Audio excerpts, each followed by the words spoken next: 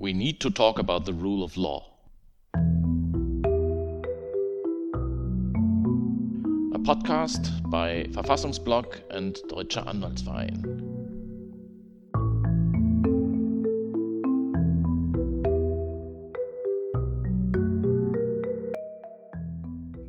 We need to talk about legal education.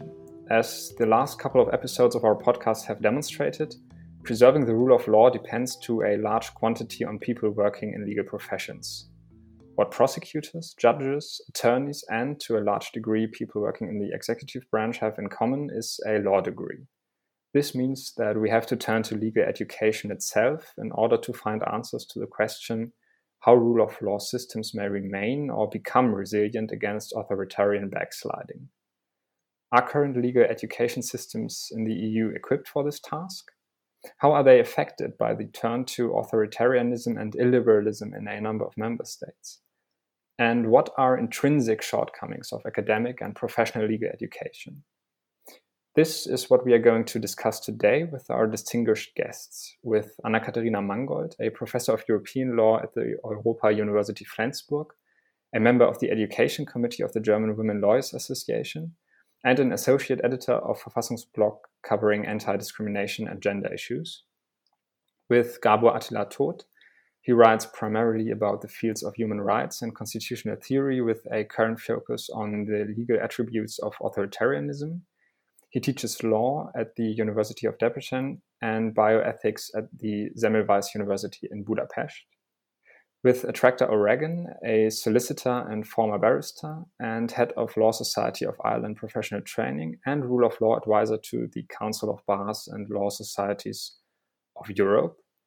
And with Jakub Urbanik, chair of Roman law and the law of the antiquity at Warsaw University. I'm Lennart Kokot, a law student myself and member of Verfassungsblog's editorial team. Hello, everyone. I'm very happy to have you. But I would like to start by asking you, Mr. Todt, to what extent legal education is a means of exercising influence over the judicial system from your perspective, and what is currently going on in this regard in Hungary? Thank you. I think in this discussion we can find many similarities between the restrictions in Poland and Hungary. What we are witnessing in Hungary and beyond now is a return of autocratic rule over the higher education and legal education especially. Interestingly, it is a relatively new idea that law schools can and should be places of critical thinking, and that legal education can give support to democratic and constitutional change. In the predecessors of European universities, medieval students could develop intellectual capacities in liberal arts courses from rhetoric to arithmetic, but law faculties were different. They offered a system of dogmatics. Therefore, legal studies were closer to studies of theology than to critical thinking.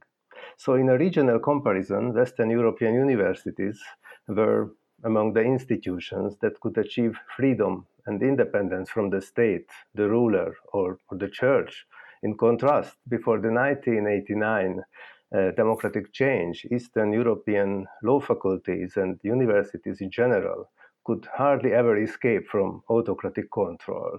So therefore, in Hungary and elsewhere in the region, academic freedom and legal education has only a modest tradition. So the question is, what has happened since the new autocratic constitutional system was created in Hungary, and what kind of general overview can we offer? I think the most important thing is that the government has strengthened political control, and the universities and the law schools turned into obedient executors of the government's intentions. Some of the heads of the universities have been appointed by the head of state without the support of the Senate, the self-governing bodies of the universities. The government controls the institution's operation by appointing financial chancellors. The regime distrusts universities and intellectuals. And in Hungary, ideological attacks on researchers and legal scholars and institutions repeatedly appear in the government-affiliated media. The very important phenomenon is that the government closes or limits the activities of educational institutions deemed dangerous. The Central European University, widely considered the flagship of open society, was targeted by a law and compelled by the government to move its center of operation abroad to Vienna. That was the first politically motivated removal of a university from a European country since the Second World War. At the same time, the government has established parallel institutions. A good example can be that the so-called Rule of Law Institute, which is planned to set up by Hungary and Poland to counter critics. In order to train civil servants to serve the government, the National University of Public Service was established in Hungary without an accreditation process. So in my view, these measures aim to ensure the hegemony of the official interpretation of law, history, and culture. And this is why I think that we are witnessing a return of autocratic rule over the legal education. It especially struck me that you spoke of the universities becoming, and law schools becoming, obedient executors of what the political leadership wants. And I think we are going to come back to this later in this episode. So, Professor Urbanek, legal education in Poland must be challenging too, since the PiS government has attacked the legal system in manifold ways. What are the recent developments there? I think that there is still a large difference between what's happening in Hungary and what's the situation in Poland. And what we see in Hungary, I think, is a kind of a reminder that we may go this way, but we still are not there, I must underline. So first of all, there is a very strong constitutional protection of academic freedom and the autonomy of the institutions of higher education. We still have, and of course, what I'm saying is the dogmatic pattern, as it were, and not necessarily the practice. And there will be differences between large and smaller universities, the first-class universities, and say provincial universities, as it were. But at least with the large universities, they have independently elected leadership. After the recent reform of the higher education and science in 2018, the internal autonomy of the university may have been diminished, but it's still not directly put under the governmental influence. What we have is also a very decentralized model of legal education. So with the first-class universities, those that have been evaluated as A and A+, and I think B+ as well, the teaching bodies have got freedom to adopt their own syllabi and curricula. Obviously, we would want them to be consistent with the general pattern of the legal education in the country. So preparations of some of our alumni for the bar exam or judges exam, whatnot. But still, the exact setting of the syllabus depends on the faculty body and the university. It needs to be approved by the Senate at the end of the day, but obviously it's devised by the faculty. So you'll find obviously similarities between various faculties of law in Poland, but there will be also striking differences. For instance, how much of the practical input is given to the students, how much impact is put on, how much focus is put on the theoretical subjects, ethics, and so on. And there is also a well-established tradition of freedom of academic teaching.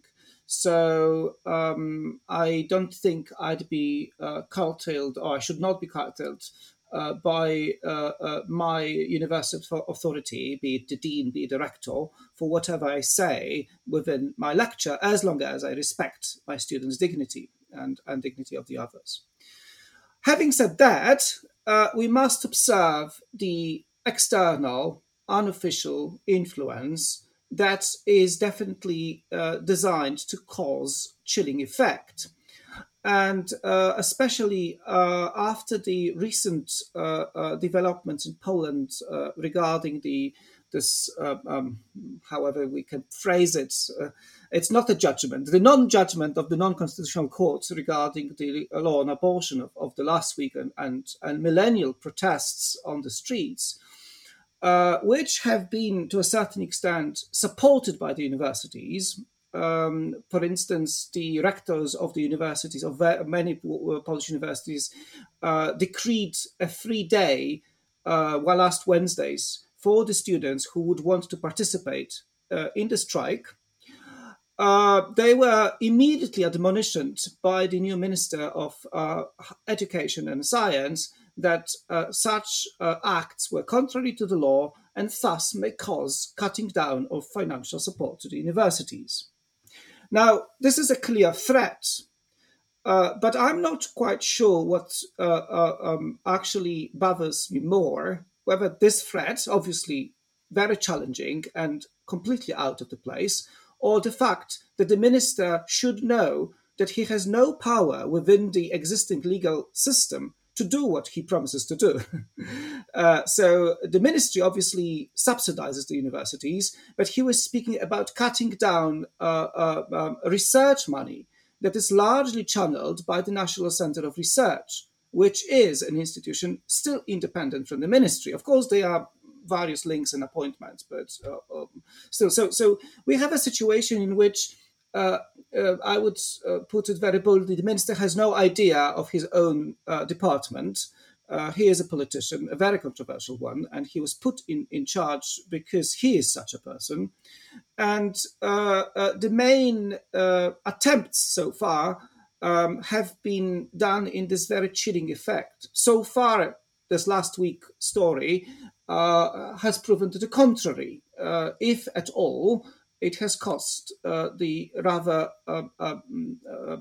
decisive response from the academics, from students, and from the governing bodies of the universities. But I say, at least on paper, the universities are largely independent. Another problem, but that probably we will discuss later at certain point, is the, and that we share with Hungary, obviously, is the impact of the public opinion on whatever we do. So like certain kind of magazines in Hungary have been publishing the so-called prescription lists of shame of scientists, also we are targeted by right-wing journals or magazines or internet portals. So just to give you a very short example of what happened, when in June at my lecture, I referred to the non-constitutional situation at the Supreme Court. 3 days later, I was name-shamed by a few right-wing portals as the LGBT lefty activist who undermines the power of the Supreme Court to his students. So, of course, it's not that I was threatened by that. It's not that I was chilled in any way, but they would want to do that. They would want to channel hatred towards some people who would take a large stance, and that's been happening a lot. So not the government in an institutional way, but the government and the so-called public opinion with threats. Professor Mangold, what struck me as interesting from a German perspective is that Mr. Urbanik said that the syllabus is up to the law schools in Poland to a certain extent. This is quite different from Germany, am I right? Germany has a rather complex way of educating its lawyers in the making. Could you tell us a little about that? Certainly, thank you. In Germany, obviously, we are not facing anything that is even close to that which you, Professor Todt and Professor Urbanik, are facing in currently. But it is interesting to see how things are developing in Germany. Bear in mind that Germany was founded after the Second World War with the Nazi regime and its atrocities in mind. And there was a common understanding that the Weimar Republic had led to that approach, and indeed that the so-called positivist understanding reading of the law was one factor that contributed greatly to what happened in the Nazi time. So after the Second World War, indeed, the states wanted to have resilient lawyers, but they did not change at all the setup of legal pedagogy or legal education.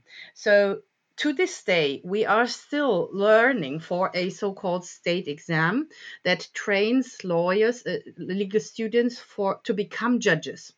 But obviously, with that state exam and the second state exam that is more practically oriented, um, lawyers can become attorneys or barristers. There is no such distinction in German law. And still, the idea is that all law students are trained to become judges. So they should be resilient and they should be independent thinkers, being able to judge, indeed, cases. But what happens is that law students need to know all there is to know about the law in just 2 weeks when they write their written exams. And this leads to an absolute overburdening of law students today, because now we are members of the EU. We are within international law bound by treaties. So there is so much more than there was at the beginning of the German Republic. And still, we aim at this idea of training lawyers to know everything about the law. And this leads, I'm sorry to say, to a sort of black pedagogy that cannot be helped even by the most benevolent teachers that try to alleviate what law students are facing. It's just too much. And how do these exams work? Law students need to solve a case, to judge a case, basically, write a legal opinion on a case. And there is something like a solution to the case, an ideal solution to the case. So students are working towards that ideal solution, or rather they're working against it. Because when you're writing an exam, you cannot possibly have all the resources that are necessary to actually solve a case. Now, what happens psychologically is that students will always and inevitably feel incompetent, and they will feel not perfect, not good at what they are doing, because for everything they don't know compared to the ideal solution, there will be points detracted. And this leads, and I have seen this many times, this leads to a destruction, I would say, of the psyche of law students. And to some extent, it is a sort of breaking in of students. As you would do with horses, you break in law students to render them obedient lawyers. And this is something I find particularly troublesome. The high focus on doctrine and dogmatic thinking, as opposed to critical thinking, that is prescribed by the very setup of the law program, of the law syllabus, of the curriculum. And this not intended, I want to emphasize it is not intended by law professors such as myself. It is just an inevitable consequence of the setup of the legal program, leads to a dependence of thinking, I would say, because students always try to find the ideal solution, and that actually hinders them to develop their own potential for critical thinking. Now, if we talk about academic freedom and free academic teaching, there is no question that this is constitutionally protected in Germany. And there is no threat, I have seen no threat whatsoever by state authorities. However, as Professor Urbanek said, there is a distinction between what the law says and what happens in practice. Because I'm working in, as you said, Leonard Kokot in the beginning, I'm working in the areas of legal gender studies and anti-discrimination law. And that obviously makes me an ideal target for right-wing parties. And this actually happens. So I and my colleagues who work in this area, we get threats by email that we actually have to forward to the police after having high-profile hearings. And indeed, one time I was teaching at the University of Constance, and the right-wing party there that is highly anti-Semitic in Baden-Württemberg, in the state of Baden-Württemberg, they set up a web page where students and pupils indeed could denunciate professors and teachers. So, and it was there as a threat. So I said in the very beginning, now let's just get off our system. If you want to denunciate me, then you just do it, because I will say things against right-wing parties.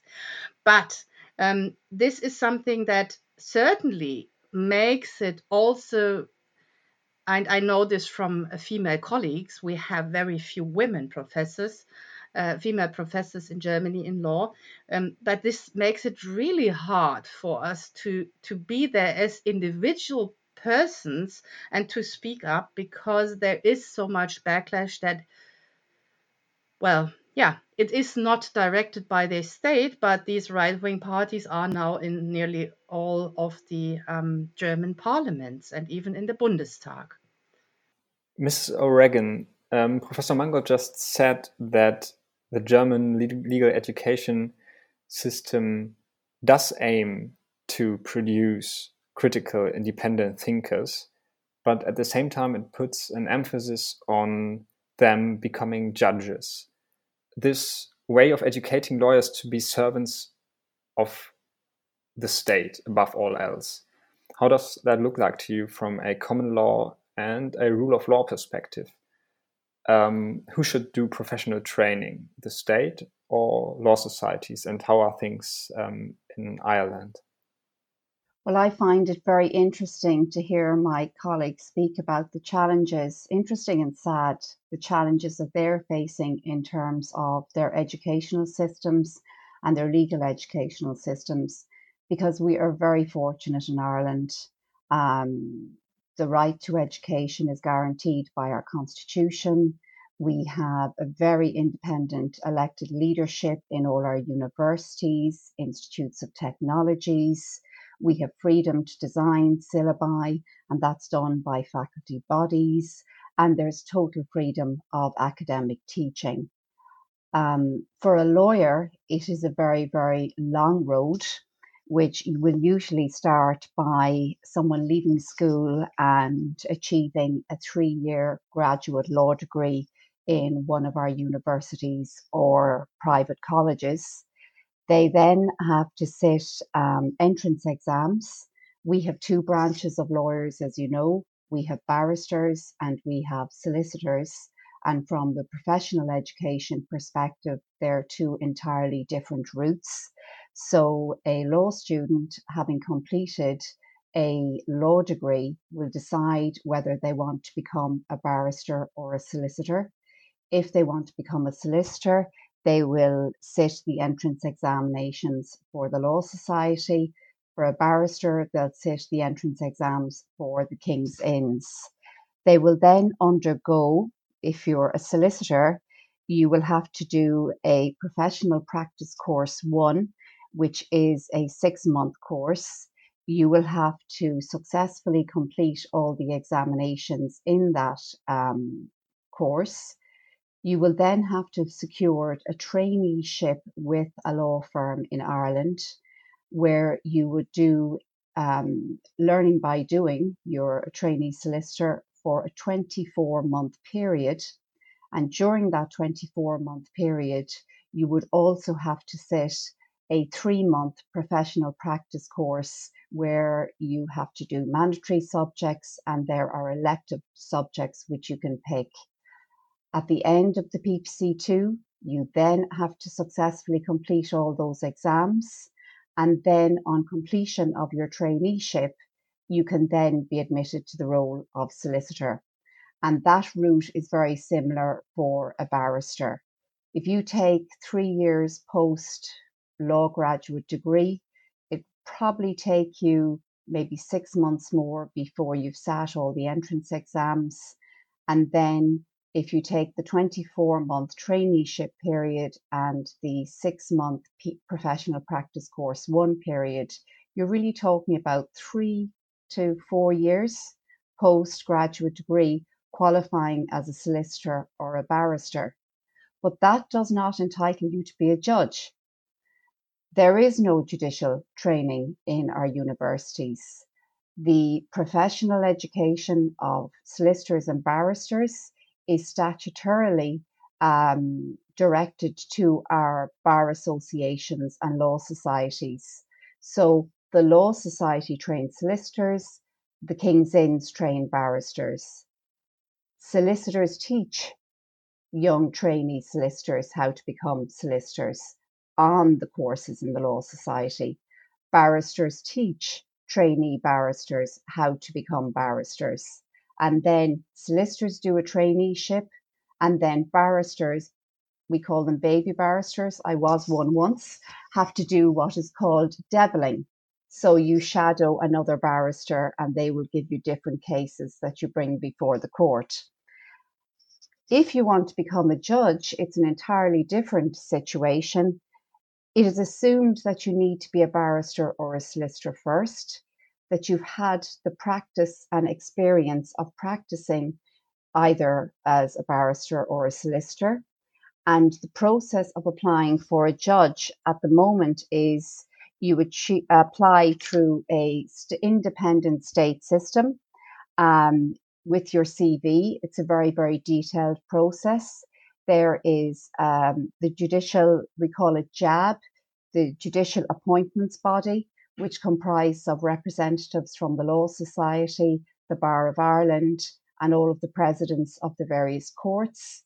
They make recommendations to the government, and the government ultimately decide then who is appointed on the recommendations of the Judicial Appointments Body. At the moment, that is under review. In 2019, we established an independent judicial council.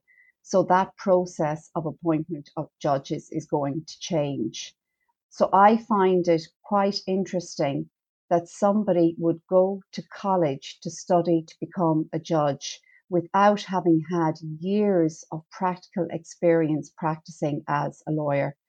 I just think it's extremely strange. But then again, you have a civil law system, and maybe it works fine for all of your countries working in the manner in which you do.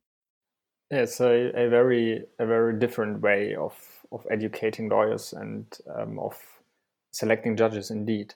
Mr. Todd, you have something to say about that.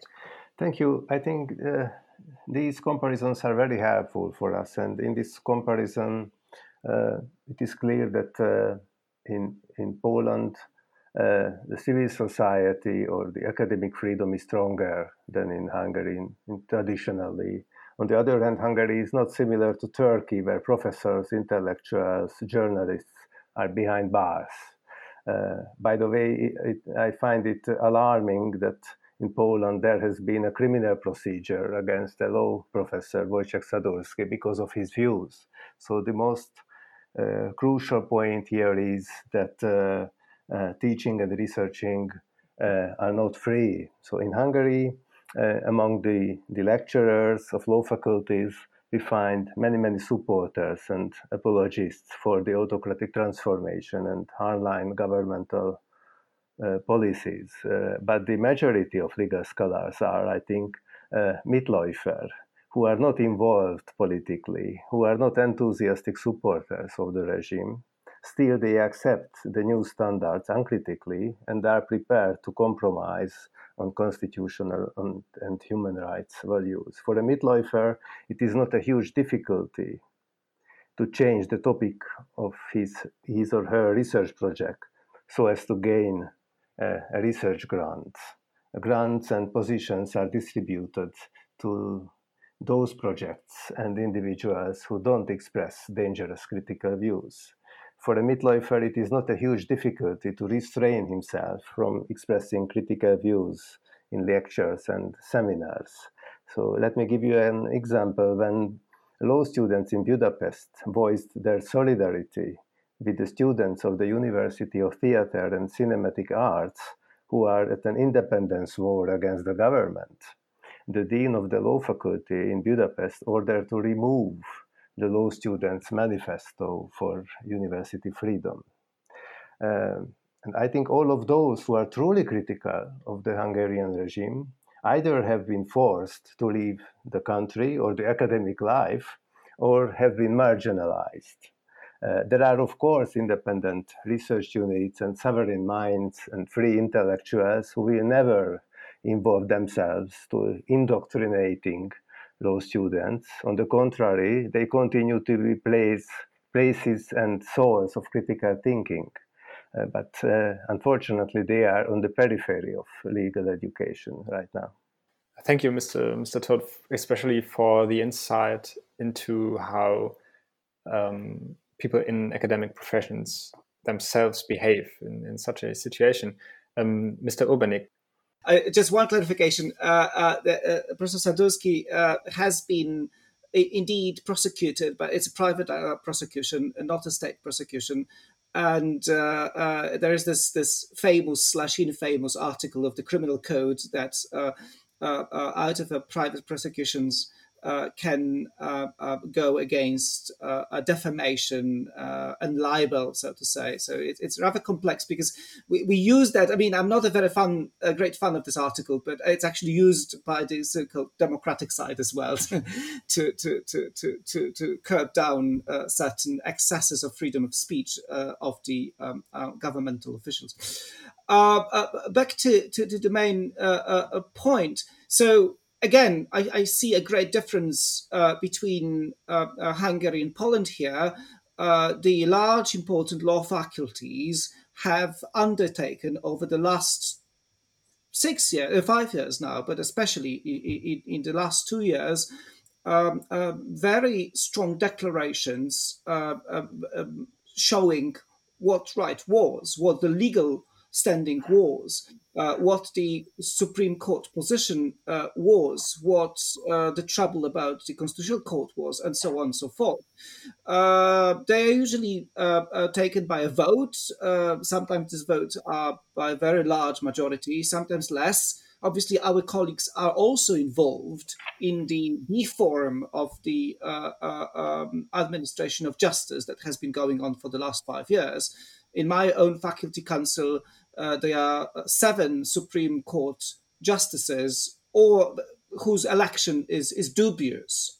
So just like it happened 2 weeks ago with an attempt to start a disciplinary proceeding against one of the justices from the Appellate Court in Krakow, my faculty took a very strong stand, and 2 of those so-called justices then wrote letters. They did not appear at the council, funnily enough, but they just wrote open letters that it was premature and they could not vote on anything like that being justices of the court. I think on the level of teaching, because this is important, it really depends on the teacher.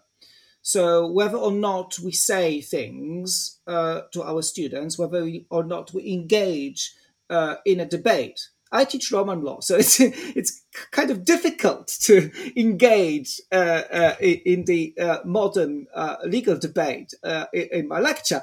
However, since I'm a law historian, I always have the pretext of saying them, look, this is living history of law. This is, the dream of Carl Schmitt happening. So let's talk about Carl Schmitt a little bit. And what prevents me from saying certain things to a certain extent is my self-censure, but not in the sense that I would be afraid of anything.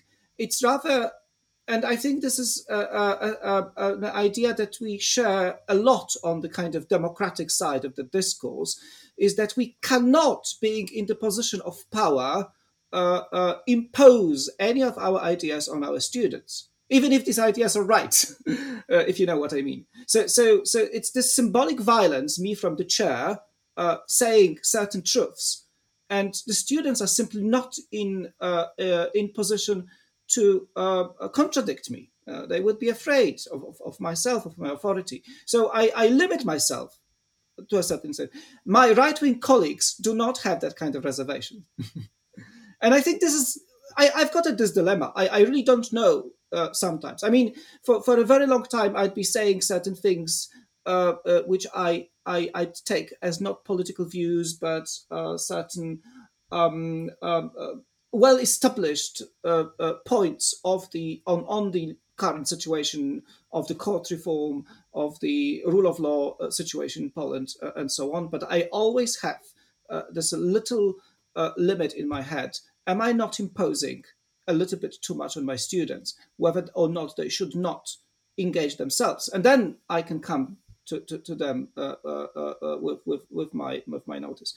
Obviously, the system, and I'll finish with that, has got a lot of incentives for the Mitläufer, as Professor Todt has very nicely defined, or for eager to even students. The Ministry of Justice offers very nice apprenticeships, whether in the ministry or the Institute of Justice, or this so-called Justice Fund that sponsor little research projects and employ people doing research. So lately, this Institute of Justice, for instance, has and the Justice Fund, they have sponsored an initiative to create kind of legal clinics to help people whose freedom of religion may be challenged by the LGBTQ activism. And this is, it's not that it goes in our face. It's not a regulation, but there is a carrot there. There is a carrot there, and obviously this carrot is well enhanced by the future possibility of employment and participation in less or not official bodies. Professor Mangold spoke about gender studies. This is yet another something that the new minister had very clearly said. We should get rid of gender studies and this gender ideology out of our universities. He still doesn't know that he cannot do that, theoretically. But nonetheless, he'll say these things because he wants to provoke. Thank you. Professor Mangold, directly on that. Thank you. I have indeed something to add because I am a legal historian myself. And what strikes me are the similarities to what happened in the Weimar Republic and in the early Nazi era. So I have been working on a couple of law professors of these times on their biographies and what happened. And indeed, everything that you are describing, the self-censorship, that's where it starts, where you are really thinking, and it is from a human point of view, it is so understandable that of course you wouldn't want to put your family at risk. You wouldn't want to put the fruit of your life's labor at risk by being in a contradictory position to those in power. And there were those that felt that tension so much that they actually fled the country. And we can see that. I have a couple of colleagues from CEU who had to transfer to Vienna, which of course means that their whole life is turned upside down. And it is so horrible for me as a German law professor to see this happening in the middle of Europe just now. And it is even within the boundaries of the European Union that was indeed founded to just prevent something like this from happening ever again.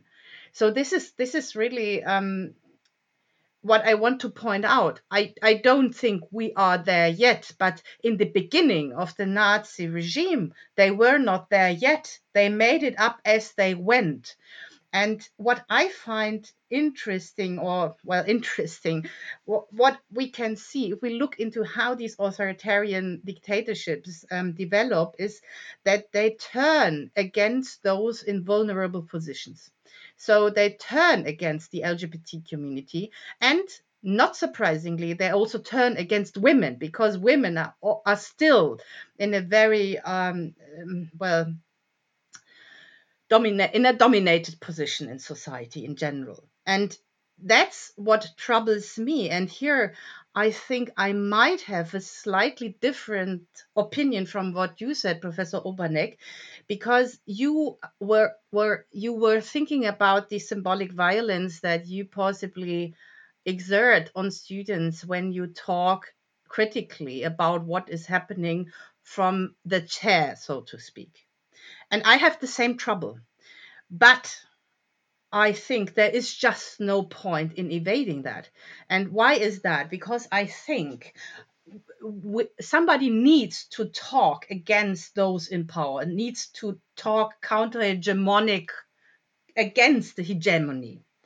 And I, as a woman, one of the very few women, we have less than 12% female professors in law in Germany. And that's Germany, right? So I'm standing out wherever I go. I cannot help it. So I would I not highlight that, students would still see it, because I'm probably the only female professor they have in a law school. And I'd rather address this and make it something that can be discussed in class, where I'm there to discuss the questions with the students.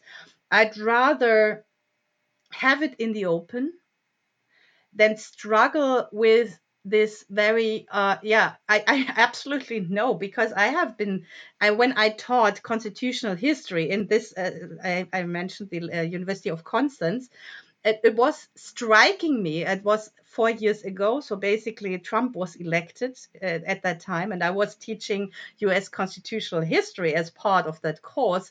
So I explained everything by drawing lines to what was happening now under the Trump regime, I'd say.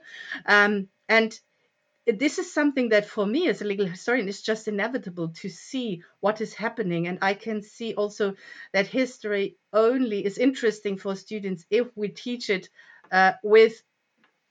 we cannot evade our contemporary perspective when we look at history, obviously. But really this talking against power is part, I think, of academic freedom. That's why it's there in the Constitution. In the German Constitution, in the basic law, it has been enshrined as a result from the experiences in the Weimar Republic, indeed.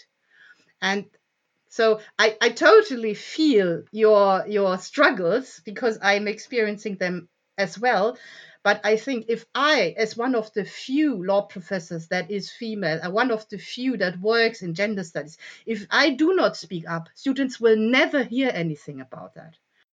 I think I've grown up to have the same standing now on that, but there's always this feeling behind.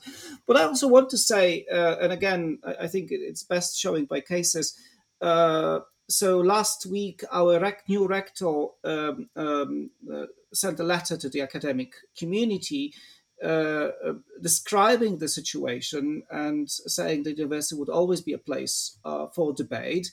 But in a very nice, I would say, symbolic way, he also decreed that the gates of the university would be opened until late on the demonstration date, because the university, as we used to have in the medieval times, has got legal autonomy. Police cannot enter the university, so thus university would become a shelter for the demonstrators. It wasn't said openly, but it was obvious. And I think, again, Professor Mangold referred a lot to the Weimar Republic, and we also, of course, we have the experience of the 50 years until 89, but we also have very positive experience, or glorified experience, so to say, of the student strikes of 68, 80 and 88, where even back then, even within the regime, the universities at least tried to defend their autonomy and tried to defend their students. So I have rather high hopes for that in that sense, that there is this feeling of resistance that will persist. Another thing is the students, whether they are rather attracted by the whatever rewards can be given by the system, or whether they stay faithful to the ideas and critical thinking. And obviously, that there is not a good answer to that. But at least, again, in Warsaw, seen from the biggest law faculty in Poland, biggest university, with actually half of the faculty are women. Polish legal faculties are very feminized, I'd say. Also, the legal profession in general. Half of Polish judges are women. The number lessens. Obviously, with higher ranking judges, but it's still very visible female presence within the administration of justice. So I must say that one of the biggest, if not the biggest, debating club now of students at my faculty at the university is a students' debating club which is devoted to human rights and constitutional rights. They are 80 plus members, and they have no reward in their CVs for participating in that kind of debate. And they, especially under the pandemic, they've been going on with webinars, posting on Instagram, with commentaries on the current situation, legal commentaries. Last Thursday, they organized with my two colleagues a webinar on the right to demonstrate and the rights of detained people. And it was attended by, I think, 300 people online at the same time. And that's a entirely students' initiative. In this crisis, there is a positive side. People get aware about their constitutional rights. People get aware about rule of law. LGBTQ rights have become part of the mainstream. Women's rights have become, again, very visible, even if under the pressure. Students need to take stand as well. I mean, it polarizes the situation, for better and for worse. So I think it's a great law lesson for all of us and for our students too. What is happening? Thank you once again, and Mrs. O'Regan. Maybe I can connect this with something I wanted to ask you anyways, which is, as a member of the profession that probably mediates the most between individuals and the legal system, what does educating the non-lawyerly public about what the rule of law means take? Who is up to that task? Thank you very much. I was just reflecting when I was listening to what's happening in Hungary and Poland and Germany, how important this podcast is. Let's talk about the rule of law. You know, in our own countries, we know what's going on. We know what's happening. We read about what's happening in relation to LGBTI rights or lack of rights. We read about discrimination against minorities, against women. But to have an opportunity to get that out in countries where there may not be media pluralism is really important. And I say that because I remember when things were happening in Turkey during the Gezi Park protests.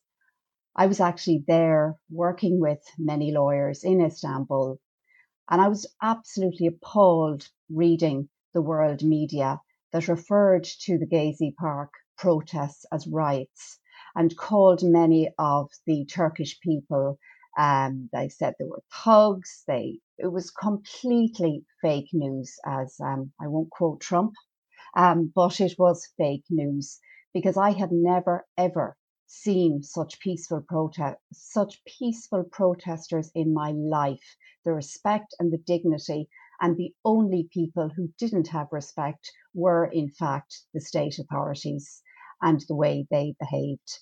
But it shows why something like this is crucial and needs to happen throughout all of Europe, because what's happening throughout Europe is history is repeating itself. And slowly but surely, COVID-19 has been abused as a means of reducing the rights of minorities, vulnerable sectors of society. And we need to keep talking about the rule of law more and sharing across member states what is the real experience, not the fake news. So I just wanted to share that because I think it's very important that these forums are kept going and we keep talking about the reality of the situation in our countries. To answer your question in relation to how do we educate the public about the rule of law, I know from an Irish law perspective, the non-governmental organisations, the citizens' rights organisation in Ireland, there's umbrella organisations for the LGBTI, for the Irish women lawyers, for example, for women lawyers. There's a lot of NGO bodies in our country that would play a massive role in terms of educating the public, in terms of policy advocacy, to have laws changed in our country to improve the situation for those who don't have the same access as others. There has been a substantial change in the curriculum in both our primary and post-primary schools in educating children at a very young age, right up into secondary school age, on their rights, on their remedies, on appropriate respect for each other, equality of treatment for everybody.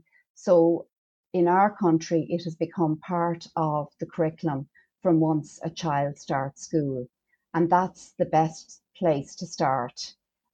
For those who weren't as fortunate to have been part of that curriculum, you do have the citizen information services, you do have a lot of NGO bodies, local community organisations, and even the Law Society. We do legal clinics with our students where they will work with civil society on different law projects, which is again creating and educating the public, the non-lawyers, about their rights and equality and everything else that is necessary to give people an understanding of the rule of law.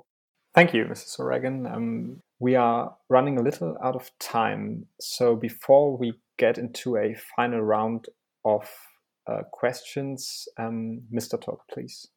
Thank you. As a teaching experience in a non-democratic country, let me mention here a paradox. So if you are a lecturer at a law faculty and you teach constitutional law and the rule of law, what and how can you teach in an autocratic country? How can you introduce the Hungarian constitutional system? If you express your true beliefs that the constitutional system is normatively illegitimate and may lead to a dictatorship, most of your students who know almost nothing about that will understand nothing about your tirade and think you are crazy. If you limit yourself to a description of the system, a description of the constitutional system with slight critical remarks, you make it worse. You will be a part of the illegitimate system. So what can I recommend to colleagues in such a situation? What I recommended to myself. So first, choose general, theoretical and comparative topics for teaching. Different theories of law or comparative constitutionalism offer a better outlook for critical thinking and teaching. Second, when introducing the Hungarian constitutional system, use as many comparative case materials as possible. You can compare the current governmental structure to the previous democratic system. You can show the dissimilarities between the law in books and law in action. And third, you can use this exceptional time for improving yourself. There are new teaching and research fields to be discovered. This is one of the reasons why I started to teach bioethics, medizinische Ethik, to German-speaking students. Thank you. What we've touched a lot upon is critical thinking that we want to achieve for our students. And my final question for all of you that encompasses what we have talked about in this episode so far would be, I would like to know how sure you are that a lawyer who completes his or her legal education at this moment in your country is equipped with the tools and the critical thinking to withstand a government that is working to erode the rule of law. Mrs. O'Regan, would you like to start? That's actually a tough question because our students are not subjected to the horrendous challenges that are facing so many other law students across Europe. And we are fortunate in that we are educating them in a very free, democratic country. How well equipped are they? I would like to think that they are well equipped, but to be realistic about that, because they've never had to deal with that, because they've never been brought up to have to deal with the type of challenges that my colleagues here are discussing, I can only be optimistic that the skills that they have been taught, and we do teach critical thinking, objective thinking, unconscious bias, diversity and inclusion. And I would hope that the training we've given them in that and all of the skills training would more than adequately equip them. But because they've never been exposed to the challenges that are facing many of our colleagues across Europe, I could not be 100% certain. Professor Mangold? I agree with my colleague or Ms. O'Regan that this is a very tough question because there's only so much we as law professors can contribute to what students learn and what they experience after having trained as lawyers is and how they feel about the setup of the nation, of the governmental rules, of the structures. What I would like to think is that they have an understanding that human rights are about the protection of minorities, those in vulnerable positions, those that are not part of the mainstream, and that it is a quintessential task of lawyers to protect those that go against the mainstream, that are different. But having said that, this is my hope. Currently, I would think in Germany, it very much depends on the particular faculty, whether these non-hegemonic perspectives are actually displayed in the collegium of the professors. And this is something we haven't touched upon, the diversity of the law professors. And here I would say that Germany is I have been trained in the UK, and it is really astonishing to see how impenetrable the German legal academia is. It is so wide, it is so male, and it is so mainstream. And I think that makes it difficult for law students to actually grasp the importance of protecting those that stick out, that are different from the mainstream.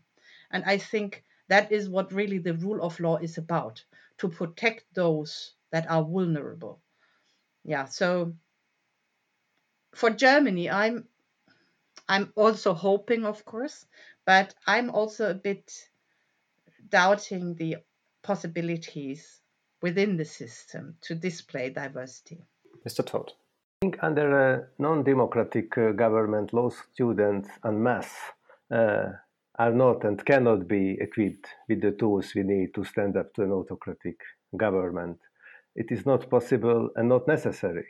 In 1989, the determining year of the democratic transformation, they were not the law students who were the engines of the change. At that time, law schools offered very little to equip law students with constitutional ideas and the capacities of critical thinking. Yet, there were law students in the democratic opposition movement who had learned a lot at unofficial free universities and read the secretly distributed works of thinkers under censorship. They read the works on human rights and the rule of law and constitutionalism. And that time, those law students were aware of the law of that law, courts, and constitution are indispensable to regain democracy and the rule of law. And I hope that this pattern can repeat itself. Thank you very much. And Mr. Urbanek. I don't think I have much to add what my colleagues have expressed. It's a very difficult task, but I'd hope that this critical thinking, at least to a certain extent, is awakened also by the hardship, also by the difficult situation in which we are. And again, the happenings of the last week in Poland are quite a proof of that, I say. I've already mentioned this debating club of Paulina Kucharska-Reinschmidt. They do an amazing job. They organize kind of Oxford debates at the university. They always try to invite people who would not have the exact same opinion on that, even if that opinion would be the most democratic one or the most pro rule of law one. So that shows, and these meetings are quite numerously attended. So if I may speak for my faculty, for my university, I'd say that at least some of them are ready for that. Whether or not the legal education as such, per se, prepares you for legal thinking, that remains to be really seen. And I would only subscribe to what Professor Mangold had said about shaping the students at the end of the day to pass the bar exam or to pass the entry exam to the bar or to the School of Judges and so on. So it depends on the students and it depends on the teachers as well. So there is no very nice and quick answer, but I do have some hopes because of the hardship. So thank you very much to all of you. This has been a great episode of We Need to Talk About the Rule of Law. Our 7th episode, we need to talk about legal education, and I think we have learned troublesome as well as hope-inducing things about the state of legal education and academic freedom in the European Union. We appreciate our listeners' feedback using the hashtag #LawRules on Twitter or Instagram or on Verfassungsblog. If you have any questions, please post them to us there. And we are looking to next week's episode about the penal system.